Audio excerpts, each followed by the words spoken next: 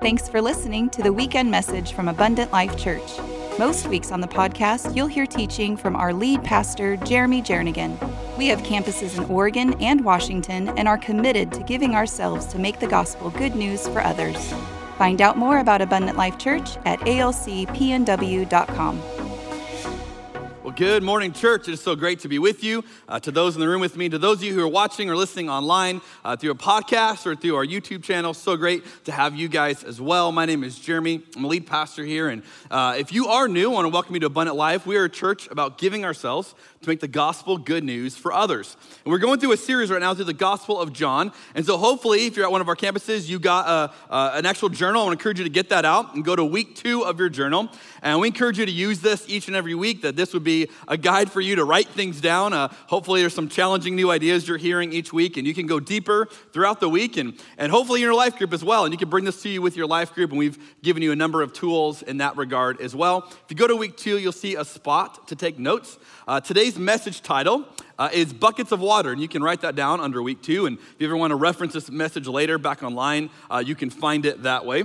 In our Bibles today, we're going to be in John chapter 4. So if you brought a physical Bible with you, that is awesome. Get that out. You probably have a bookmark there in John if you've been with us. If you've got a Bible app on a phone or a device, I encourage you to get that out as well, and you can read along with us. Well, I'm incredibly excited, like bursting at the seams to preach this one, because I want to share a story today. And as I have been preparing for this, I have really seen this in a new light. Now, again, I was a Christian as long as I can remember. I grew up in the church. My dad's a preacher. I was baptized in 3rd grade. I've been around this for a long time. I've never heard a sermon preached like I'm going to preach. And so I'm incredibly excited to share some things that I have discovered, and I think a really beautiful way of understanding a story.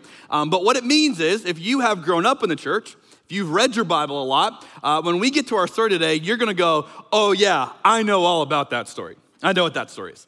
And it might be really hard for you to even hear a different vantage point. And so you're going to go, whoa, I don't know about that. Now, if you're new and you're not real familiar with the Bible or with church, this is going to be easy for you. You have an advantage because you go, yeah, that makes sense. And that's all good. But for the rest of us, there might be a little bit of challenge to go, well, I've never thought of it from this point of view. But if you're anything like the other services so far, I think you're going to do okay.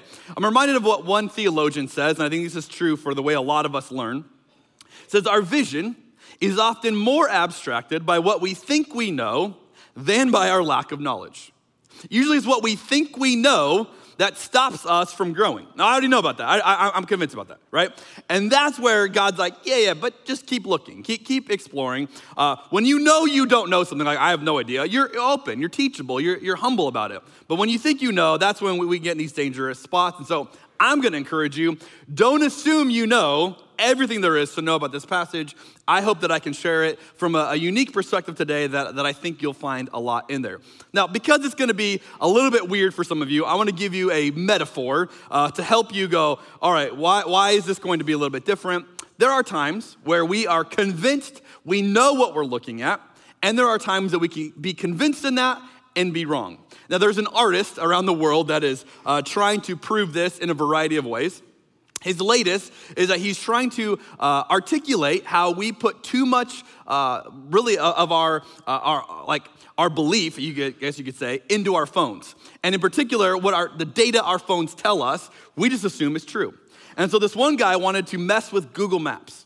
And he wanted to say, you know what, when it comes to Google Maps, and I'm certainly guilty, whatever it says, I do it. You know, turn left, I'm turning left. And, you know, sometimes Michelle and I get in arguments over this because I'm just going to trust whatever Google Maps says. But this guy wanted to illustrate that Google Maps can be wrong. Now, to do that, he created a unique experiment. He got 99 cell phones, activated them, and hooked them all up to Google Maps, put them in a little red wagon, and wheeled them across the street to show what would happen in the app in real time. And so I want to show you part of this video.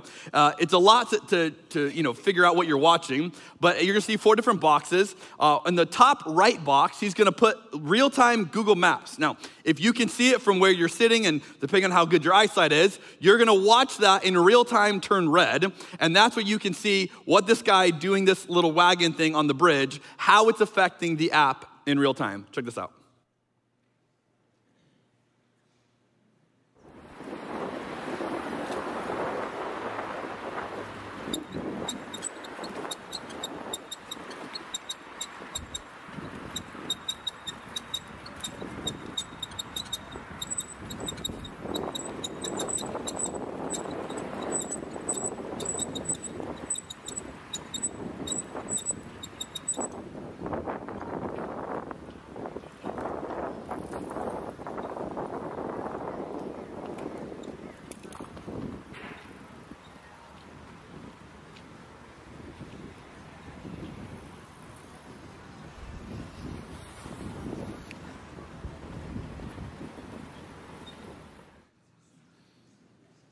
What a jerk.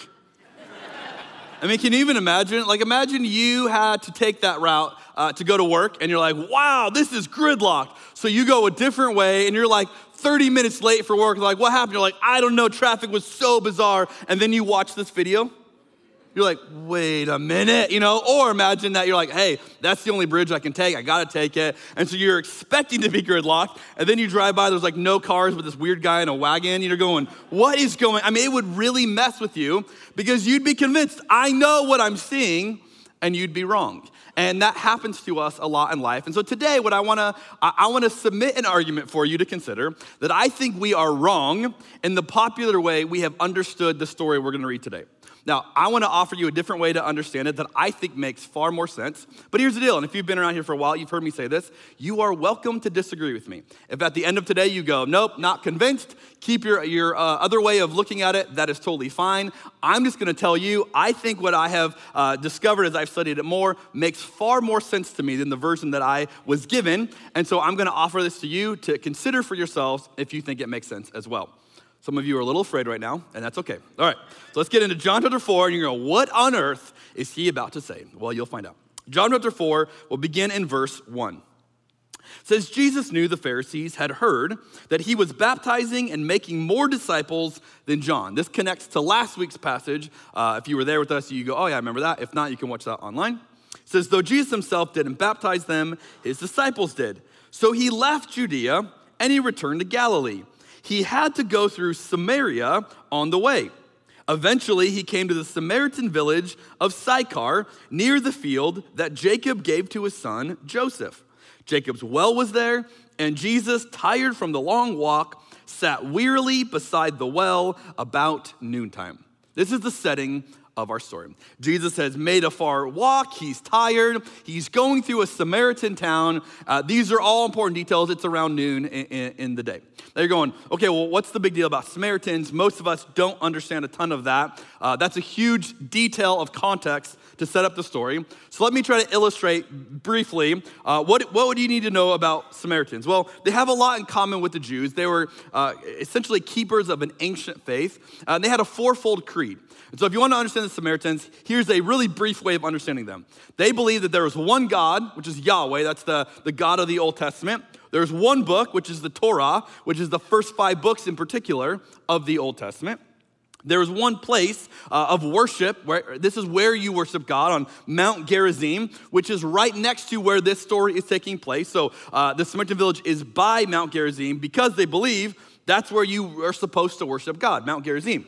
And there's one prophet, Moses. And Moses is the guy that God has used for all this. So this is a way to understand the Samaritans in a nutshell. Now, if you compare the Jews to the Samaritans, the Jews essentially would agree with 2 of the things on this list. They would say one God, Yahweh, yep, that's great. One book, Torah, yeah, that's great. One place, Mount Gerizim, whoa. The Jews would say, not a chance. This is Jerusalem, not Mount Gerizim. Now again, for us, this is like not an argument that we get hung up on of where can you actually worship. To them, this is a centuries-old argument. This is a very big deal for them. Is it Jerusalem or is it Mount Gerizim? They debated fiercely on this topic. And then on one prophet, the Jews would say, yeah, Moses is great, but you have more than Moses. You have other prophets in the Old Testament. You have Isaiah, you have lots like in Jeremiah. So they would not just say there was one prophet. They would say there's more than one. And so here's what's a little tricky, is that from afar, you go, you guys look pretty similar, right? Like, there's not a ton of difference here, but what you have to understand is they hated each other. They hated each other. They would not talk to each other. They would intentionally avoid one another. And when you find out why, you're going, that seems a little bit weird. And so I understand that seems a little bit weird. I'm going to give you an analogy. This is not a perfect analogy, but it may help you understand a little bit about what is this contrast here, because it plays into the story. If you're a sports fan, you know there are often rivalries in sports. And if you follow one team, you usually have a nemesis team, right? The team that is your rival. I happen to be a diehard baseball fan, and I like the New York Yankees, which means there is a rivalry that is the greatest rivalry in all of sports, is the Yankees and the Red Sox. And if you understand this, you've seen these games are always really fun to watch because these 2 teams do not like each other and the fans do not like each other. And there's a whole lot of tension there packed into every game.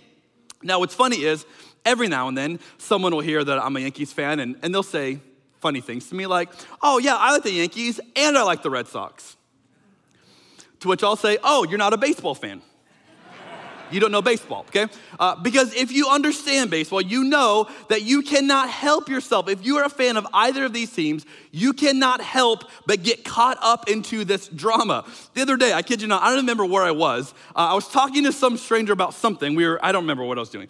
But he literally somehow, the topic of baseball came up. I said I'm a Yankees fan. He said, oh yeah, my mom is a diehard Red Sox fan.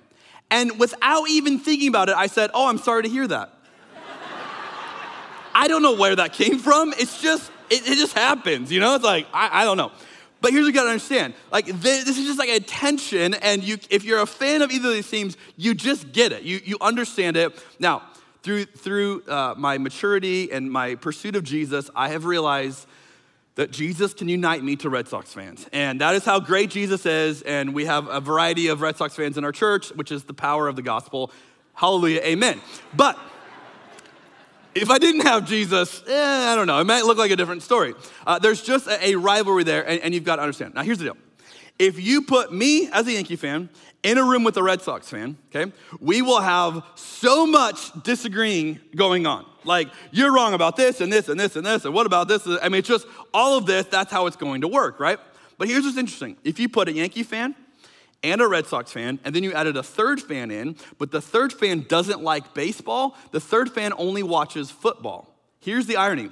Now, as a Yankee fan, I'll have more in common with the Red Sox fan than I will with the football fan, because at least the Red Sox fan got the sport right. You know what I mean? Like, you're a baseball fan, you got that part good. The football guy's like, what's wrong with you? You missed it, you know?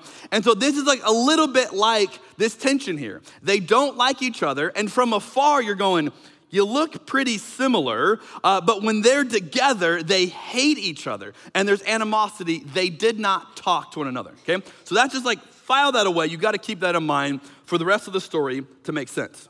Now, here's what I'll tell you. In the setup we just read, John is artistically giving us a detail as a storyteller to understand the point of the story, and I'd like to suggest that we've all missed this detail collectively. Okay, now you're going, what detail? I didn't miss a detail.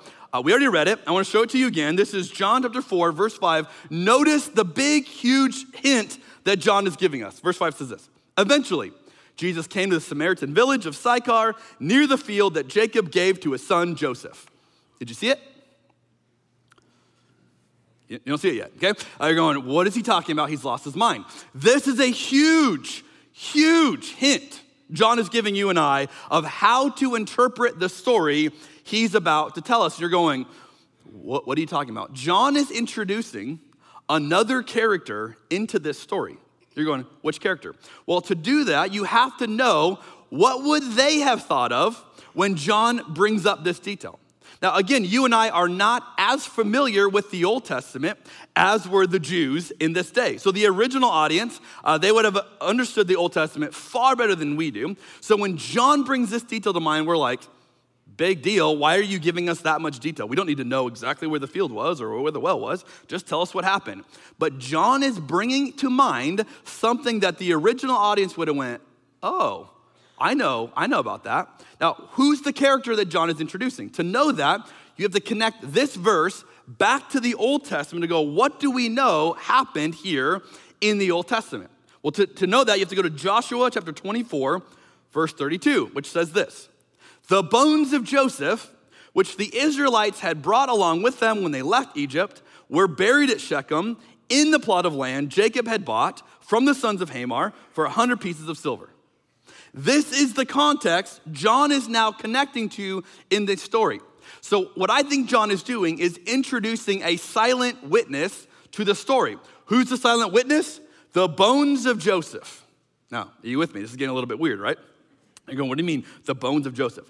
So what I think John is doing as a storyteller, okay, which again, you have to understand, John is intentionally putting these details together, is he's drawing to mind the story of Joseph because he's saying, hey, remember that the bones of Joseph are where this story is happening. So now they're all going, oh yeah, Joseph. We remember what happened to Joseph. Now, in case you don't know what happened to Joseph or you're a little bit hazy on that, you can go back to the book of Genesis, chapter 37, and it begins to tell that story. Joseph is a story about a guy who follows God and has almost nothing to show for it for the majority of his life. So Joseph is sold into slavery by his brothers. You would think, wow, that's pretty bad. That'll ruin your life. That wasn't it.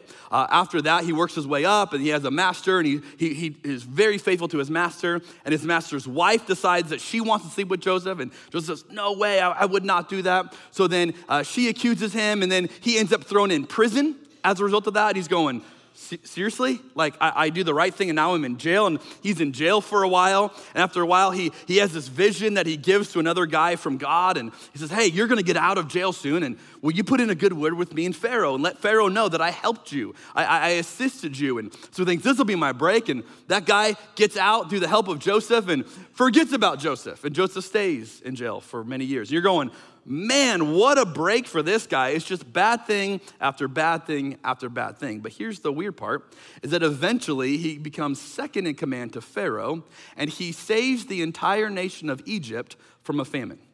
So Joseph is like the underdog story of the Old Testament, right? That God uses eventually to be incredible. But the majority of Joseph's life is very hard.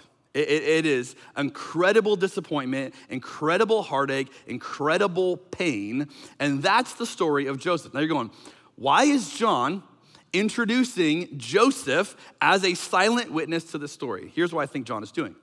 I think John is trying to connect our minds to the person Jesus is going to talk to in the story of Joseph.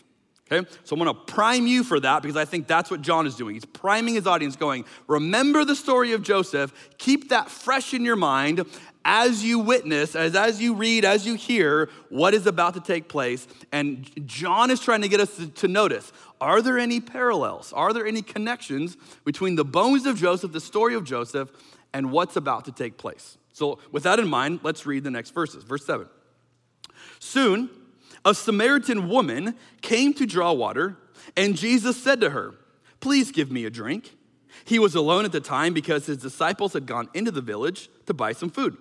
The woman was surprised, for Jews refused to have anything to do with Samaritans. Now, Jesus is crossing a number of lines here. It's a guy talking to a woman. In that culture alone, you did not do. And more importantly, it's a Jew talking to a Samaritan. Remember, Red Sox Yankees, like, you don't do this. These two groups do not talk. They do not get along. The woman was surprised, for Jews refused to have anything to do with Samaritans. She said to Jesus, you are a Jew, and I am a Samaritan woman, in case he hadn't noticed, right? Why are you asking me for a drink? This is inappropriate. This is not how this works. Why are you doing this? Why are you asking me for a drink? Verse 10, Jesus replied, if you only knew the gift God has for you and who you are speaking to, you would ask me, and I would give you living water. Now, Jesus is about to make this conversation really weird. He does it in a variety of ways. This is the first way he does it. So now she's going, okay, I'm confused. You asked me for a drink, and now you're telling me if I knew who you were, I would ask you for a drink. That doesn't make any sense. Why would you ask me for a drink then if you already have a drink and you're offering me a drink, right? You get it? So she's going, this is confusing. I don't understand it. So she tries to work this out. Sir, you don't have a rope or a bucket, she said. She's looking at the obvious details. And this well is very deep. Where would you get this living water? And besides, do you think you're greater than our ancestor Jacob, who gave us this well? How can you offer better water, great phrase, better water than he and his sons, remember Joseph, and his animals enjoyed? Jesus replied, anyone who drinks this water will soon become thirsty again. But those who drink the water I give will never be thirsty again. It becomes a fresh, bubbling spring within them, giving them eternal life. Please, sir, the woman said, give me this water. Then I'll never be thirsty again, and I won't have to come here to get water. This is going to be great. And then it gets really weird. Here's what Jesus says next. Go and get your husband, Jesus told her. You're like, whoa, that's a weird detail. Why is he saying that? Well, check out her response. I don't have a husband, the woman replied.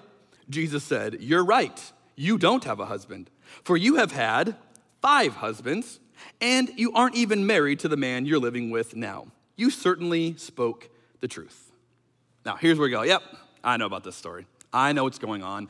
Jesus is giving her the business. He's calling her out, going, whoa, whoa. I know all about you. I know about your sins. How dare you? And he's giving her a laundry list of things. Now, a lot of attention here is given in the way we understand the story to the time of day. It's noontime. Noontime is not the ideal time to go and get water from a well. It would be way too hot. You would want to do this early in the morning. Why is she doing it around noon? Well, what we know is she's avoiding people. Okay, we know that. She's drawing water at an unusual time of the day, and likely she feels marginalized from the rest of the town. That's often why you would do what she's doing. But here's the thing. We've got to stop and ask, why? Why does she feel marginalized? Why does she feel like an outcast?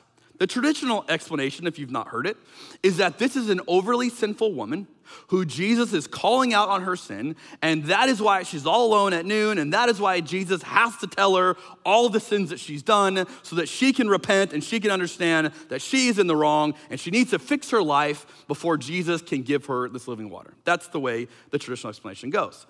I would like to suggest, I think we're missing it, and I think there's something much better happening. Now, how should we view her situation? Well, we have a few details, but we don't have a lot of details. So either way, we have to use our imagination and figure out, why did she have 5 husbands? Why is she living with someone who's not her husband? We don't know why. So you can have a variety of explanations. I've already given you the common one, but here's some other explanations. Maybe her husbands had died.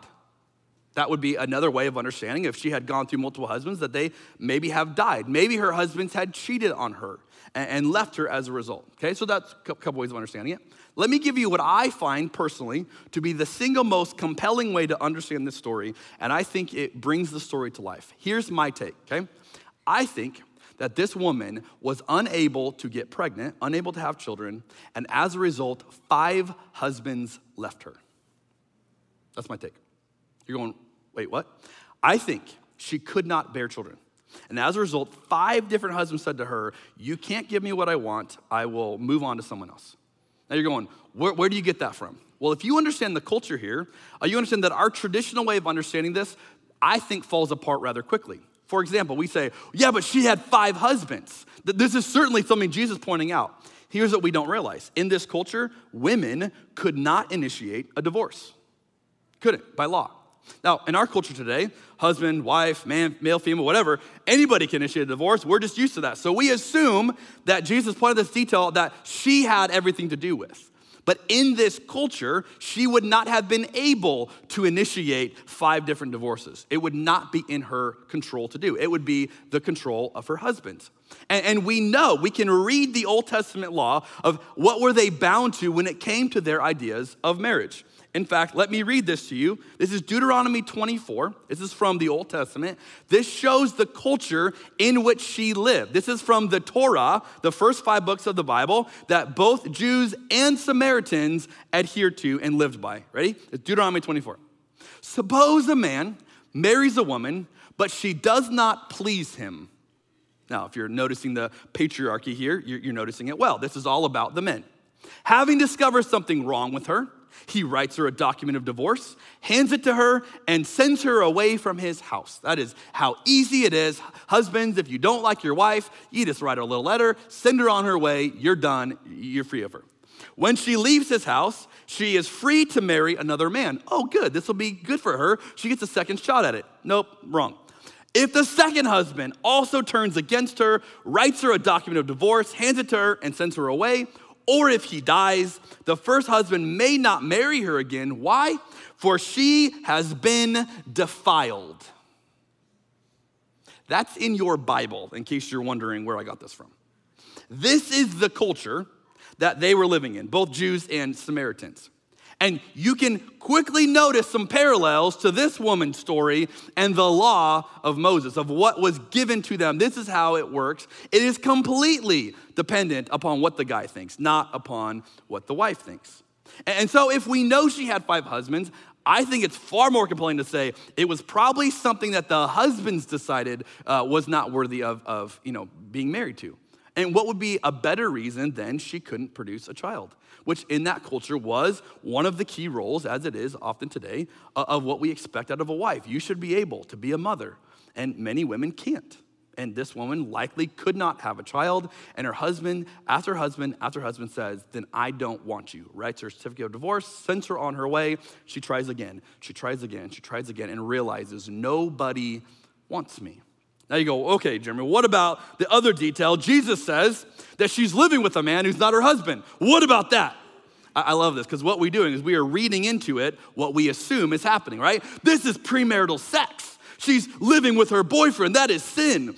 Notice it doesn't say that. It says she's living with a man who's not her husband. It doesn't say they were affectionate. It doesn't say there's anything involved with that. This could be an extended family member because she's a vulnerable woman who has been defiled in this culture. Maybe she had to live with an extended male in her family for protection and for survival. Maybe it was some other type of an arrangement with a man that was undesirable to this woman and not affectionate, but it was in order to survive.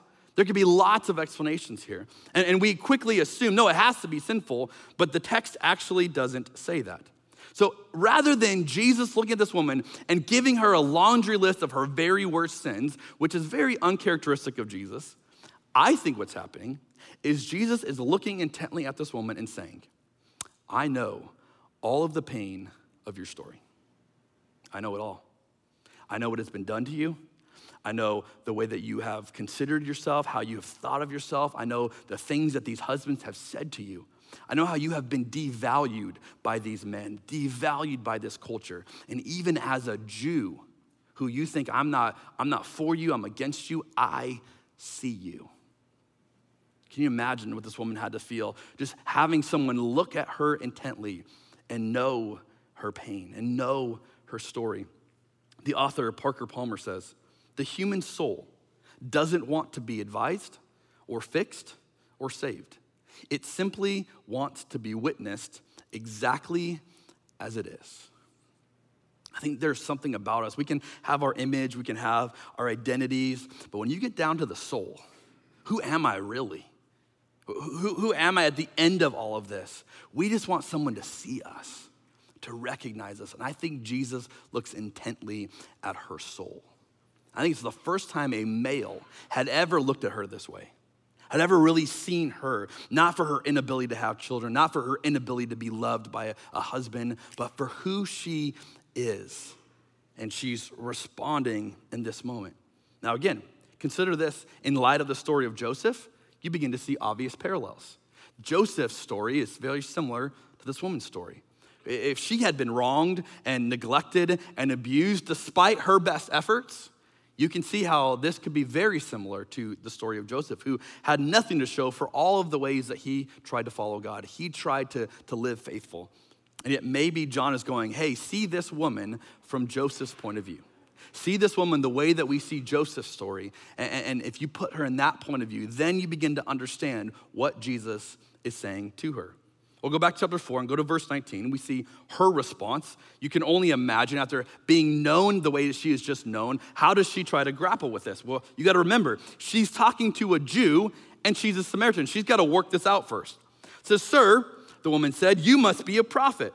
So tell me, why is it that you Jews insist that Jerusalem is the only place of worship, while we Samaritans claim it is here at Mount Gerizim, where our ancestors worship? Again, I don't think she's being flippant here. I think she's going, hey, I want to believe you in all this, but you're still a Jew, and we got this huge issue here that's been centuries old, and how do I get past that? Jesus replied, verse 21, believe me, dear woman, the time is coming when it will no longer matter whether you worship the Father on this mountain or in Jerusalem. Okay, she's going, Jesus, what? It's not gonna matter anymore. It has mattered for centuries. We don't talk to one another. We hate one another. What do you mean it won't matter soon? What? This is like crazy talk. It's like, hey, don't worry. It doesn't matter if the Red Sox or Yankees they're the same thing. No, it matters, right? If you're one of them, it matters. You don't say to a Samaritan, it doesn't matter where you worship. That's one of the huge defining qualities of what it meant to be a Samaritan. And Jesus just quickly says, it's not gonna matter. There's gonna be something else. And you can imagine this woman's going, what is this guy saying? What is going on. Check out verse 22. You Samaritans know very little about the one you worship, while we Jews know all about him, for salvation comes to the Jews. But the time is coming, indeed it's here now, when true worshipers will worship the Father in spirit and in truth. The Father is looking for those who will worship him that way. For God is spirit, so those who worship him must worship in spirit and in truth. The woman said, okay, I know the Messiah is coming, the one who is called Christ. When he comes, he will explain everything to us. Okay, so this is sounds crazy, but I've heard about this Messiah guy, and maybe what you're saying, when he gets here, then he'll be able to help this all work out. Notice this. Then Jesus told her, I am the Messiah. Can you even imagine what that had to sound like to this woman? She's sitting here processing this, going, this guy talks crazy. I'm trying to understand what he's saying. And then she brings up the idea of Messiah, and Jesus says, I am he. You're talking to him. You can only imagine this moment. Just then, his disciples came back. They were shocked to find him talking to a woman, but none of them had the nerve to ask, what do you want with her, or why are you talking to her? The woman, catch this, left her water jar beside the well. That's the whole point why she's there. Left her water jar beside the well and ran back to the village. Jesus never told her to do this. Ran back to the village telling everyone, come and see a man who told me everything I ever did. Could he possibly be the Messiah? So the people came streaming from the village to see him. Now, let me give a final fatal blow to the traditional argument here. We assume that this is a woman who's going, oh my goodness, this guy knows all my sins. He must be a prophet. So she goes running in town going, hey, come see a guy that told me all I ever did. Here's what I want to ask you. If this was the town's most sinful woman, would the entire village come streaming out because of her? If this is your outcast of your village that's like, oh, stay clear of her, she's got a messed up life, would the entire town come streaming to see someone? No, they go, Susie, everybody knows what you've done, right? Why are we gonna go see this prophet? We don't need a prophet to tell you all the things that you've done wrong. We all know it, right? It would be commonplace. You would not go running to see someone who knew all of Susie's sins. But what if this woman had been so beaten down, so demoralized by her situation, by husband after husband rejecting her, out of her inability to have children, that her default posture was depression? What if for years she had been the depressed woman? And so she's the social outcast. She doesn't know how to get along with everyone. She's not fun to be around because whenever you're around her, all she is depressed. But then, for the first time ever, they see her with joy on her face. And they say, what on earth happened to Susie? Because I've never seen her like this. Susie is the depressed woman in our village. What happened to her? We have never seen her joyful before. Something had to take place, and they come running out to see who messed up Susie, because we have not seen her like this. That to me is a far more compelling explanation of how this one woman could get the entire town to come out and see what was going on. The pastor and author Judah Smith describes it like this. Remember, she was at the well in the blazing heat of the noon sun. This was to avoid people and not be seen. She left seeking people, the ones she had been avoiding. What just happened? Something dramatic shifted in her. It was not just, oh, Jesus knows my sins. That wouldn't have changed her. But a depressed woman who suddenly has found joy would pique the attention of everyone else in the village going, what has she found? What could possibly do that to her? I have got to meet him. Whoever can alter someone like that, I have got to meet him. So the entire village comes streaming. Jump down to verse 39. We get to the conclusion of this story. Many Samaritans from the village believed in Jesus because the woman had said, he told me everything I ever did. When they came out to see him, they begged him to stay in their village. So he stayed for 2 days, long enough for many more to hear his message and believe. Then they said to the woman, now we believe, not just because of what you told us, but because we have heard him ourselves, now we know that he is indeed the Savior of the world. If you go back to the story of Genesis, the story of Joseph, you see that God allowed terrible physical, psychological pain to happen to Joseph, terrible social injustices to happen to Joseph. And yet, through all of those, God used Joseph to get healing to himself and to those around him. Is it possible that John is telling us the story of another person like Joseph that had been dealt pain, been dealt suffering, been dealt social injustices, and yet this is a story of God's mercy and compassion to bring healing to others through pain? See, if you know the story of Joseph, God used Joseph's pain to bring healing to the entire nation of Egypt. And as you look at this Samaritan woman's story, God used her pain to bring healing to her entire Samaritan village. It is hard not to see the obvious parallels when you look at these details. You go, this is what John is setting up. Another woman like Joseph is here, and this is how Jesus responds to people in pain. So I want to ask you the question today. What pain have you experienced? What pain do you bring in with you today? For some of you, it's right there. It's on the surface, and you're trying to keep it in check. For some of you, maybe it's a little bit deeper, and you're hesitant to revisit it because you don't want to let it boil back up to the surface.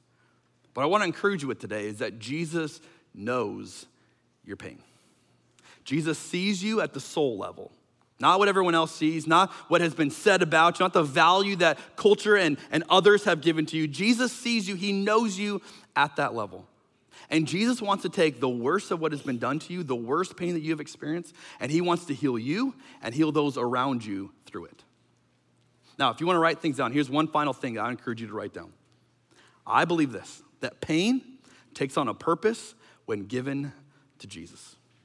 That is the invitation for you and I. Pain takes on a purpose when given to Jesus. If you just decide to hold on to your pain, there is no redeeming quality in that. It is just suffering, it is just miserable, and many of us, we just sit in that moment. But if you will give that pain over to Jesus, you will invite Jesus into that, you will watch what Jesus can do with your pain, how Jesus can bring healing. Jesus can work profound, beautiful miracles out of the very worst that has been done to us, the very worst of what we have experienced. Now here's one thing to close on. Do not miss this.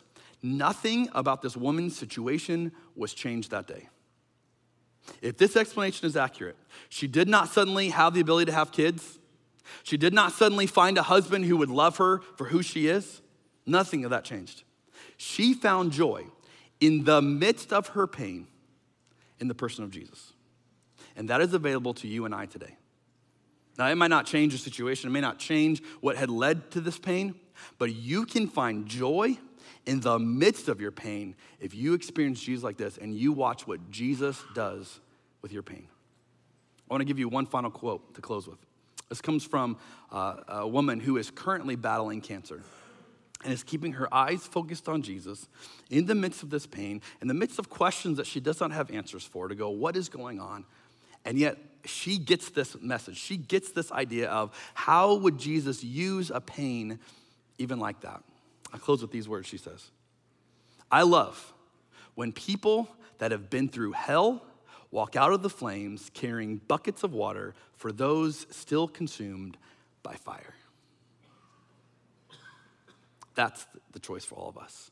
When we go to this well and we get buckets of living water, and we meet someone who knows our pain, we now have these buckets of water to bring to others who are hurting too. And I think that is how God wants to use our pain. So I'm gonna invite you to do is please stand with me. I wanna close us in prayer. And then we're gonna sing a final closing song that is a chance for you to respond to this message. Because some of you, and I've already heard the stories this weekend, some of you've got a lot of this pain and you don't know what to do with it and you're just sitting on it. And it's an opportunity for you, an invitation for you to begin to give that pain to Jesus and say, Jesus, what do you want to do here? How do you want to bring healing to me and healing to those around me through the very pain that I'm holding on to? And I encourage you, invite Jesus into this and watch what he does when he does what only he can do. Let's pray together.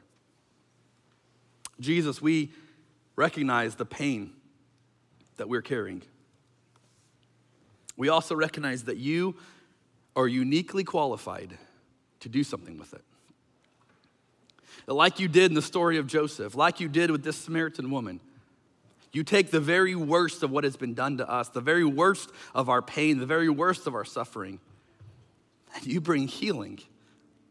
You bring something beautiful out of it, something so unexpected, so out of the norm, and yet this is how you work. And so it's a chance for us to, rather than just bearing this pain or pretending like it doesn't affect us the way it does, we can actually give you control of it. We can invite you into it. We can lay this down before you and ask what you want to do here. And we will realize as we come to you for this living water, that we got buckets of water to share for those who are in need around us. God, may we see this gift that we have in our pain, something that we would never choose, we would never want. And yet in your hands, it becomes something beautiful for the healing of others and healing of us. May we be a church, may we be a community that looks to see how you can use this for the good of those around us. May we invite you into our pain. We pray in Jesus' name. And all God's people said, amen.